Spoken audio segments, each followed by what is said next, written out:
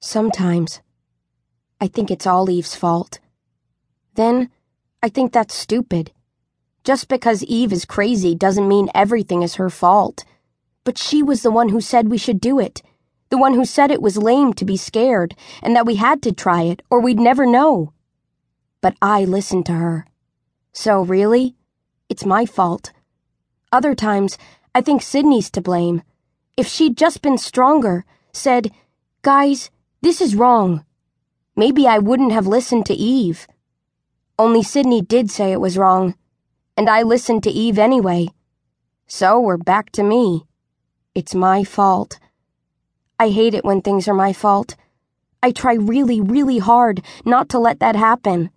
And when it does, I try to figure out what I did wrong, what I could have done differently. Where did I make my mistake?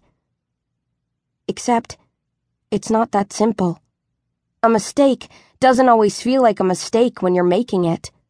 For example, you can say that none of this would have happened if I hadn't taken care of Mrs. Rosemont's cats. But I couldn't say no to her. She was an old lady. She didn't have anyone else. Eve would say I never should have even talked to Mrs. Rosemont, that she was boring and a pain. Even Sid, who's an animal freak, didn't like visiting the cats because she thought Mrs. Rosemont was strange. But you can't say to someone, "Get away, you're boring, you're strange." Well, not if you're a wimp like me. But it is true that if I had never talked to Mrs. Rosemont in the elevator, she wouldn't have asked me to feed her cats. And if she had never asked me to feed her cats, we wouldn't have had that talk about the future. And if we hadn't had that talk about the future, she might not have left me these cards when she died. Because that's where the whole thing started. The cards.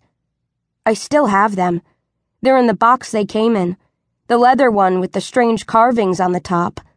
When all the craziness was over, I put them way in the back of my closet, along with the book that explains what each of the cards means, how to read them, understand them.